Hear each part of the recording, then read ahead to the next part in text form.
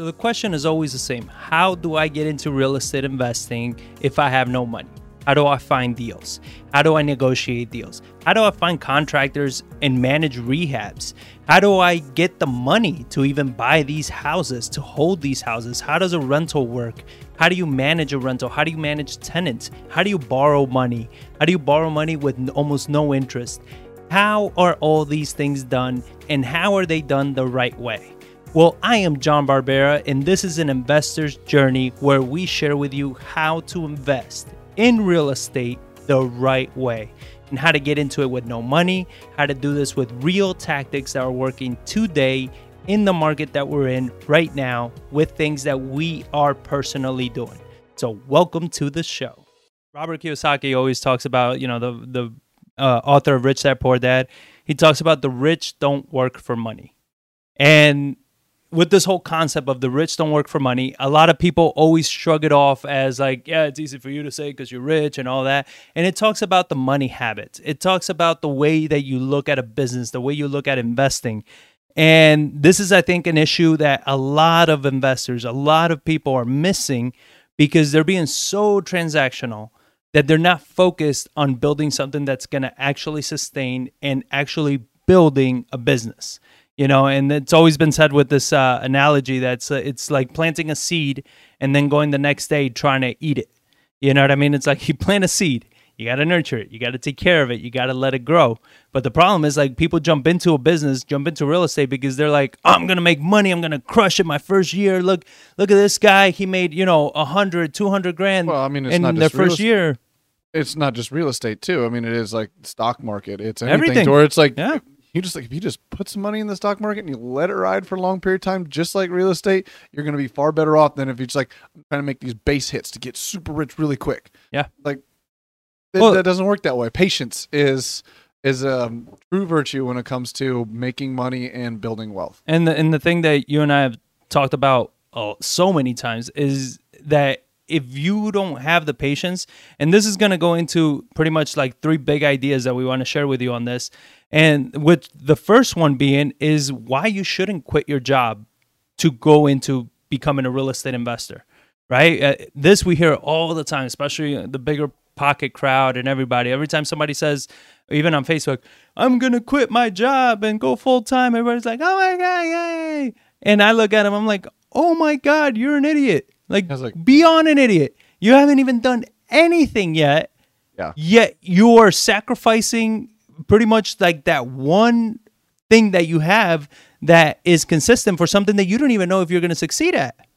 And getting your real estate license does not constitute, well, I got my real estate license. Like, no. Like, it's having a client base.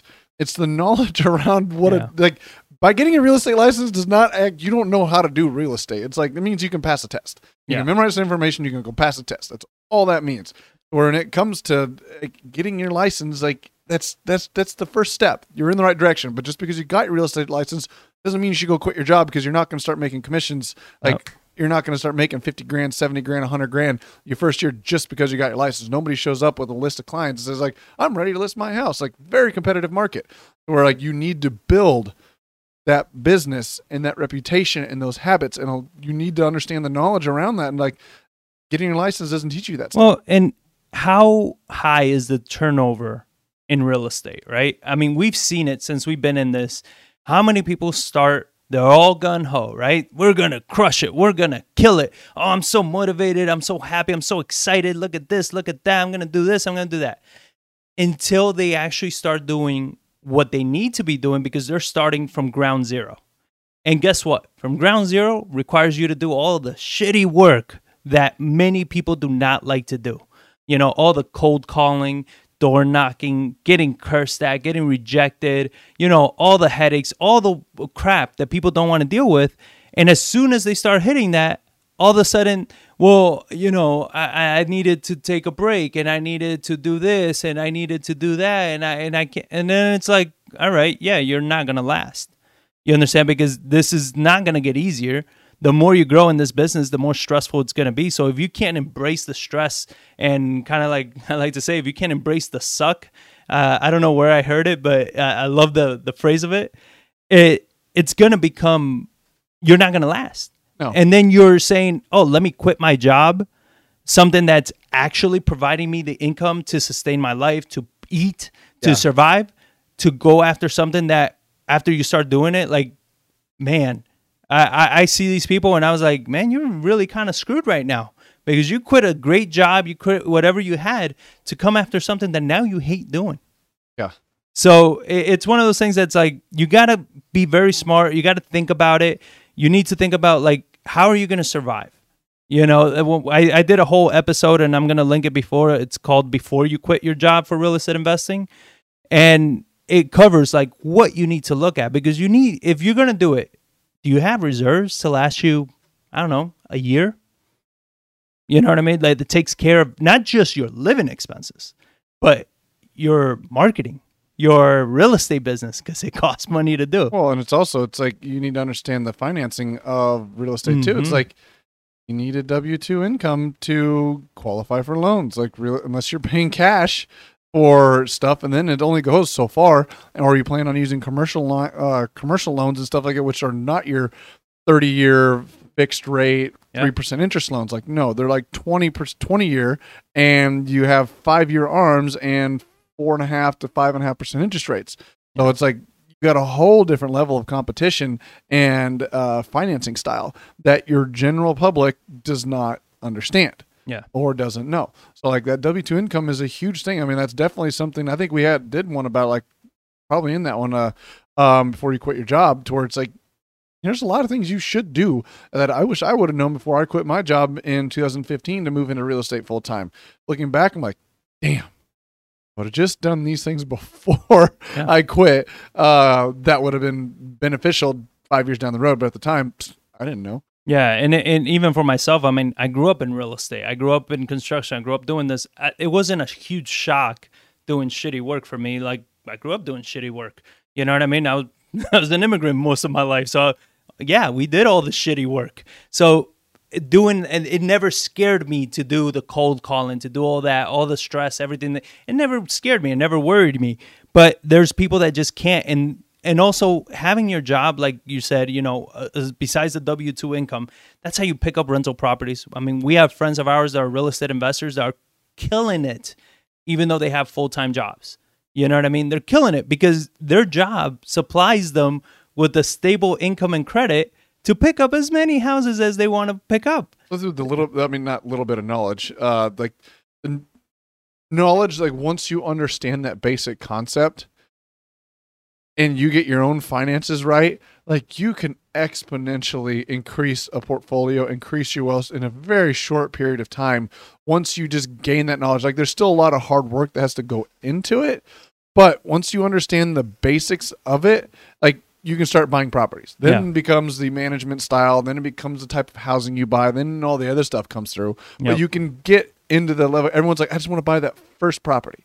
I just want to buy that first property. You can get there very quickly. Like you understand the basics, you have a good job, you have some savings, and you can find a decent deal with the numbers make right that you can learn with. Yeah. Well, and then also like the other point that we've covered before is people are going to quit their job, right? And they're going to get into real estate, but don't worry, my expenses are taken care of because I'm going to do the bigger pockets model and house hack, right? And we've talked about this so many times because it's just one of those things that's like, you know, Bigger Pockets needs to stop like pushing this so damn hard. And they need to focus on like, there's a lot more to this, right? Like house hacking in San Antonio is virtually impossible. You know, you cannot find multifamily homes that right now you can't even find multifamily homes in a decent area of town that cash flows because the investors that own the multifamily homes, they're not letting them go at a reasonable price. They're letting them go at a price that's like market value, and you still got to put repairs over that. Yeah. And then when you even finance that, your mortgage is way more than whatever your rent is going to produce. And we went into great detail on house hacking and everything on how you got to protect yourself. But you look at these things, and it's like, there's so many unknowns. And the biggest one is your lack of knowledge and experience. Right? It takes a lot of experience. That's one thing that I always tell people, even when they come to us that they want to learn real estate and everything. It's like, look, You can buy the most expensive course in the world. You can buy all the books you want on real estate. You can listen to all the podcasts. The one thing that you can never pay for is experience. Yeah. Experience, you need to actually experience yourself. You need to go through it. You know, a way to do this is, yes, you can partner with people to learn from their experience and kind of absorb some of their experience. But overall, like, you need to put that time in, because we always see it time and time again. They get into it, and because they have no experience, they don't know what the hell is going on. And then all of a sudden, it's like, man, I can't find any deals. Man, I can't find a project, or I just lost 40 grand on this last deal. It's like, well, yes, you don't know what you're doing. But I quit my job.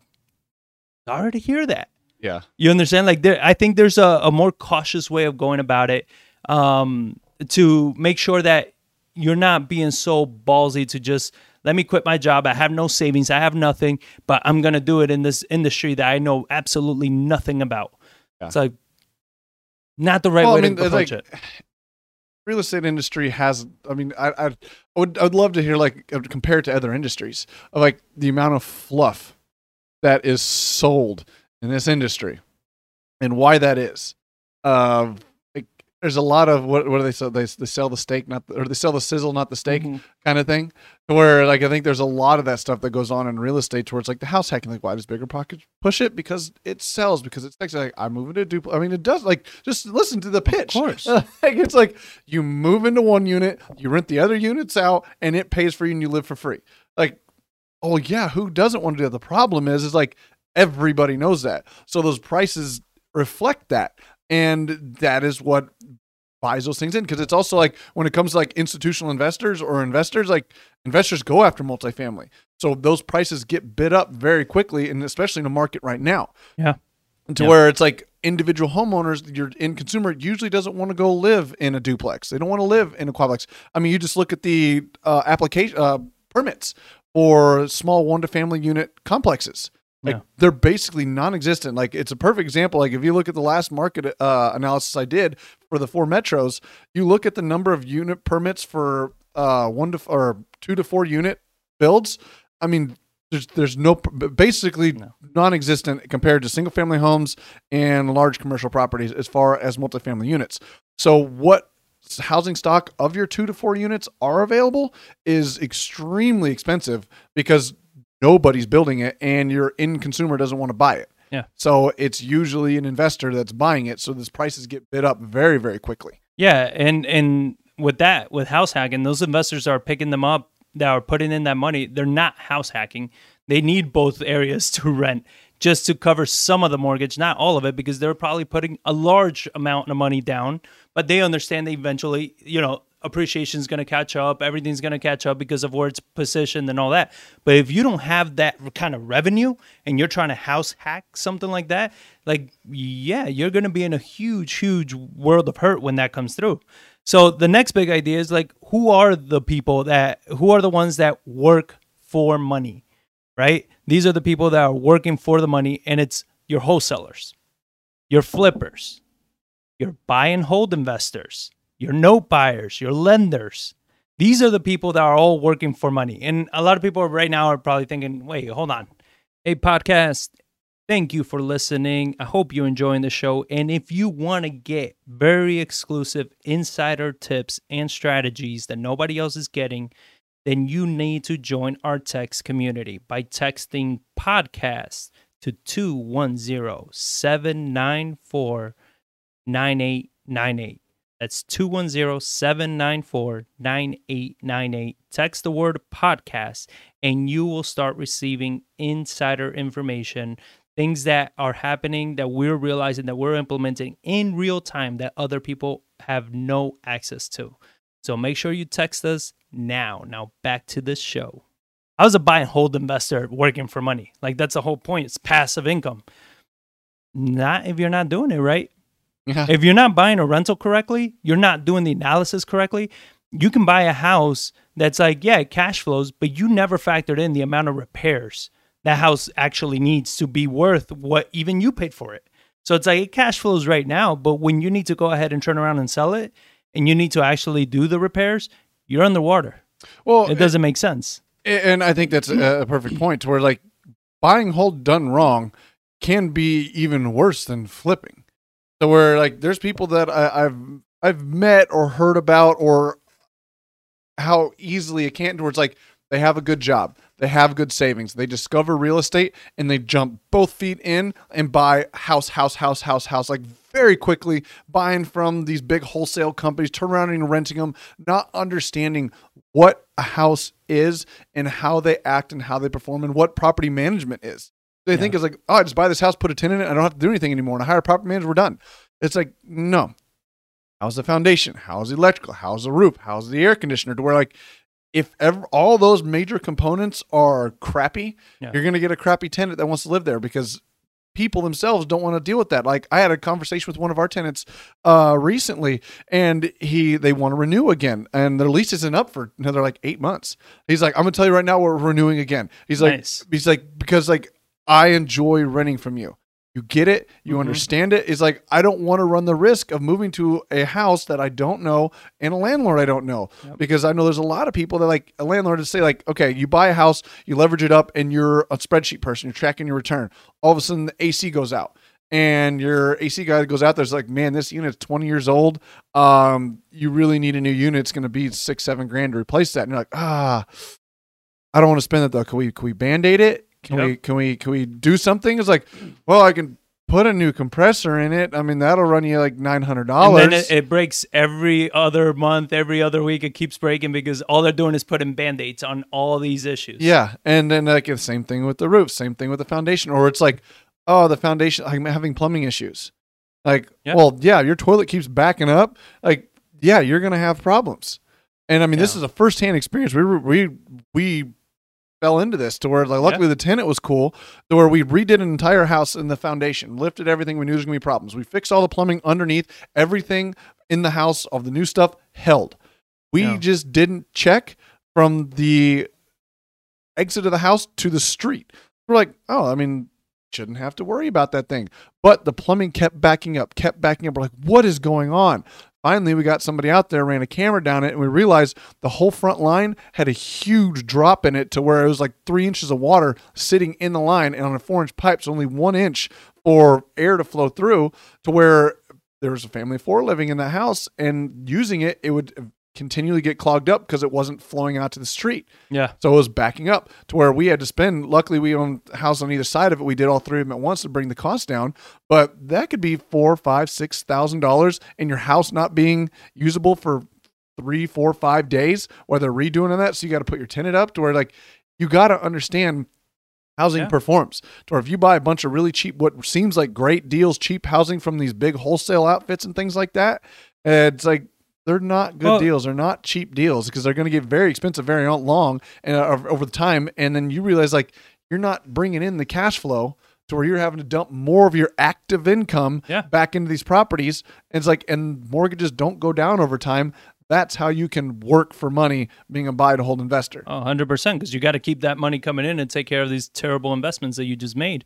And then it's the same wholesalers and flippers. To me, they're kind of in the same realm, because we see this time and time again with wholesalers and flippers all the time, is that, they get one, make some money. Okay, go get another one. They get that, okay, go get another one. Okay, go get another one. Oh, we got to go get another one. So you look at all this, and it's like, yeah, you have to constantly be getting more and more deals, and you're always looking for that. You're kind of like a junkie at that point. Yeah. You're always looking for that next hit, right? Yeah. And that, all you're doing, if you think about it, like you are literally busting your ass time and time and time again to find that next hit, right? And it's the same thing for lenders and note buyers. It's the same thing. They're always looking for that next hit. So the third big idea here is, who is actually building wealth? So as a real estate investor, right, we have your wholesalers, your flippers, your buy and hold. So if all of them are working for money, then who is building wealth? And to us, it's very simple. Those are actually focused on building systems around what they're doing. So if you want to flip houses, or if you want to wholesale, or if you want to buy and hold, you want to lend, you got to put systems in place. Something that makes sure that you're checking and you're making sure that you're not buying bad investments, that you have the right people lined up, that you can do this time and time again, to a point where it's like you don't even have to work all that hard for this to start producing on its own, right? Where they say, the rich don't work for money. It's because you are putting the systems in place that are helping you generate the deals, helping you generate everything that you need to generate. So therefore, it's like, okay, yeah, now my system is working for me. Now my system is generating me revenue and generating me what I need from this business and all of this. So it's just, you got to focus on building systems. You got to focus on building a repeatable process, right? If you can't repeat this process, you're just working for money. If you can't repeat this strategy, you're working for money, right? Because you're doing it once, chances you're going to be able to do it again are going to be very small. It's going to be very different. If you can't repeat it, you're just working for money.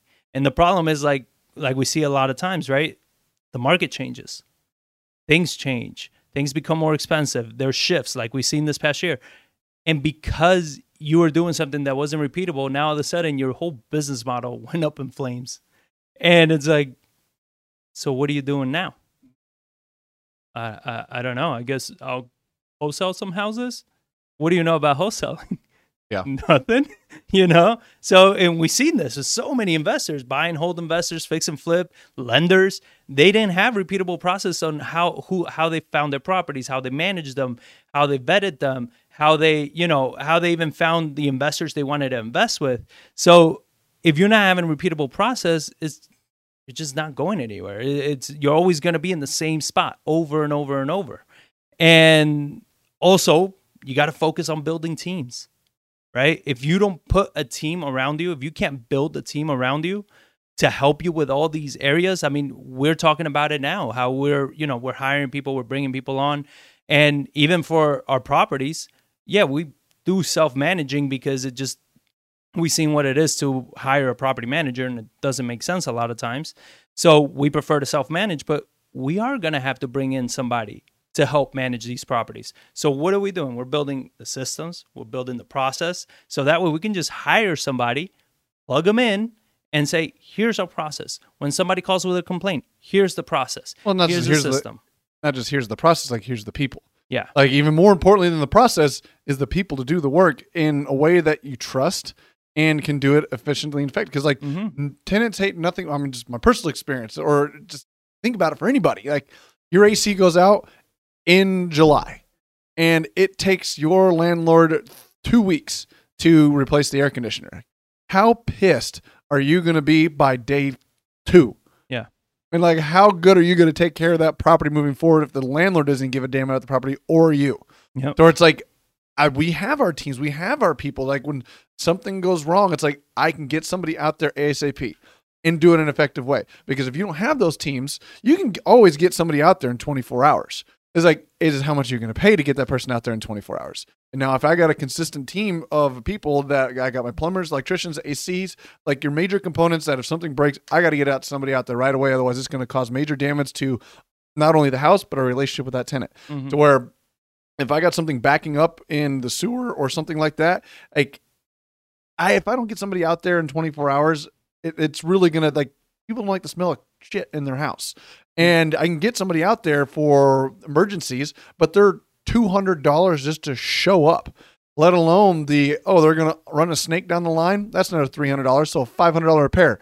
My guy does it for $100. I can get somebody there in 24 hours. Yeah. So like over time, I need those people, because otherwise if you do everything on the fly, emergencies every single time with new people and build no rapport with like people that can actually do the work, like it'll eat any kind of cash flow return right out of your pocket so fast. Yep. It's like you have to have a reliable team. And why we've gotten burned so many times with contractors is because time and time again, with every project that we do, we're always trying to build our team because we're thinking long term. We're not thinking this project. If we keep thinking on every single house, I just need this project done. I just need this project done. The problem you have is that then that's all you're going to ever have work for. You're not going to be able to build relationship with contractors that you can depend on, with people that you can always count on whenever you need something. Like you're not building that because you're always burning and churning contractors, burning and churning investors, everybody. And it's like, how can you grow that? How can you scale that? How can you even implement this business model or system in any other city if you are so involved in every single step? Yeah. right? We've heard an investor friend of ours that the way they manage their rehab is they literally plop a chair in front of their project and work from that chair because they Yeah. need to manage. I'm like, then that's fine. It works for them because of the That's business their model they business, have, yeah. and that works for them. They're not looking for scale or anything like that. But you're always working for money at that point. You understand? Because you got to be at every single one of your rehabs. How many rehabs can you manage at that point? Right? Yeah. How many deals can you do? If you have opportunities in other cities, other states, you can't do that everywhere you go. And it's a lot of trial and error. Yeah. A lot of trial and error to find these people, these core people that are there. Because, I mean, and that's what I would say, real estate and everything can be so dangerous just jumping both feet in because, like, it takes time, resources, money, and failure after failure to find these people, to learn these lessons to where it's like, you're buying one house, don't go out and buy 5 right off the bat and just 5 deep and then just keep going like ready to go. It's like, it takes a minute to learn these things. Or if you're going to work with a contractor, don't jump in on 5 projects all at once with the same contractor. Yeah. Because then it's like, you don't know what kind of work they do, right? And now you're dependent on them for the next 3-4 projects. And if they suck and you're tied to them and you bought That's them like, and it's like, and you better know how to replace contractors quickly and efficiently and effectively. It's like, that is the portion of like the quote unquote building teams aspect of it. It's not only just for your business, like your contract team, your field team is probably the most important piece of making sure your investment holds. You can have all the back end office work you want, but if you don't have people to do the work to actually make the asset perform and people you can trust, like it'll sink you real quick. Cause a lot of times we're using big dollars, we're using big leverage to do these things to where like leverage is great, but it's also extremely dangerous because it can go backwards and unwind extremely fast. Yeah. Well, and especially in this market, I mean, right now there's so much easy money out there that if you don't understand how to work with that money and everything, you get accustomed to easy money.